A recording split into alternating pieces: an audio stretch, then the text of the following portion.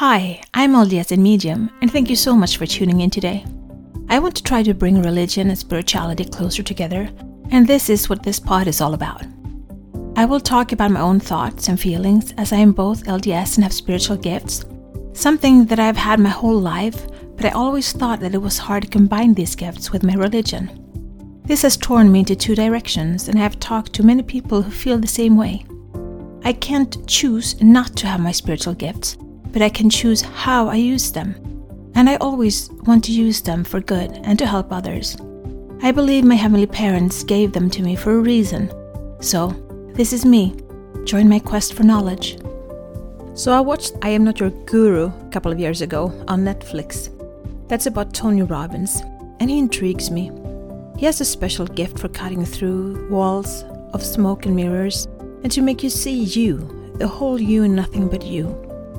I know he has a colorful vocabulary sometimes to make an impact, but if you listen to him with your heart and you see someone who rose from challenges to help others overcome their challenges based on the tools he learned. So when I found this 5-day free challenge over the web with Tony, me and my sister decided to join in and see what it would be to see him live, or at least online live, and if we can learn something to take with us going into 2021. Last year was more a year of healing for me. I worked through a lot of issues regarding my self-esteem, and I know I'm far from done, but I've come a long bit on my way. So this year I want to keep going and keep evolving because I believe that there's no thing as standing still. You either progress or you regress. This year has come to a rocky start for me, lots of emotions and insecurities that have come to the surface. But one thing is crystal clear. I've started on this path and I have absolutely no idea where it will bring me. And if you knew me, you would know that I'm all about security and safety nets. On one of my Reiki courses, we were doing readings on each other, and one person described me as walking along a path, and every few feet I would see a park bench, and sit down and think and ponder and enjoy the view. And then I would get up and walk a few more feet and find a new park bench and sit down. And when she said that, I just laughed. It was such a good description of me, or at least who I used to be. Carefully look at all the angles before making any decisions. But the more I've gotten into the ascension process, the faster things seem to go, and the further apart the benches seem to stand. And sometimes I've literally felt angels pushing me forward when they think that I move too slow. And then I get cranky and I pull the handbrake and say I decide when, how, where, and why. Which of course is futile, trying to tell the universe that I am in control, like ever.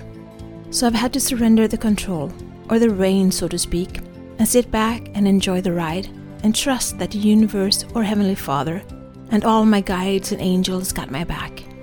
I totally stray from the topic I was thinking of, but that's okay.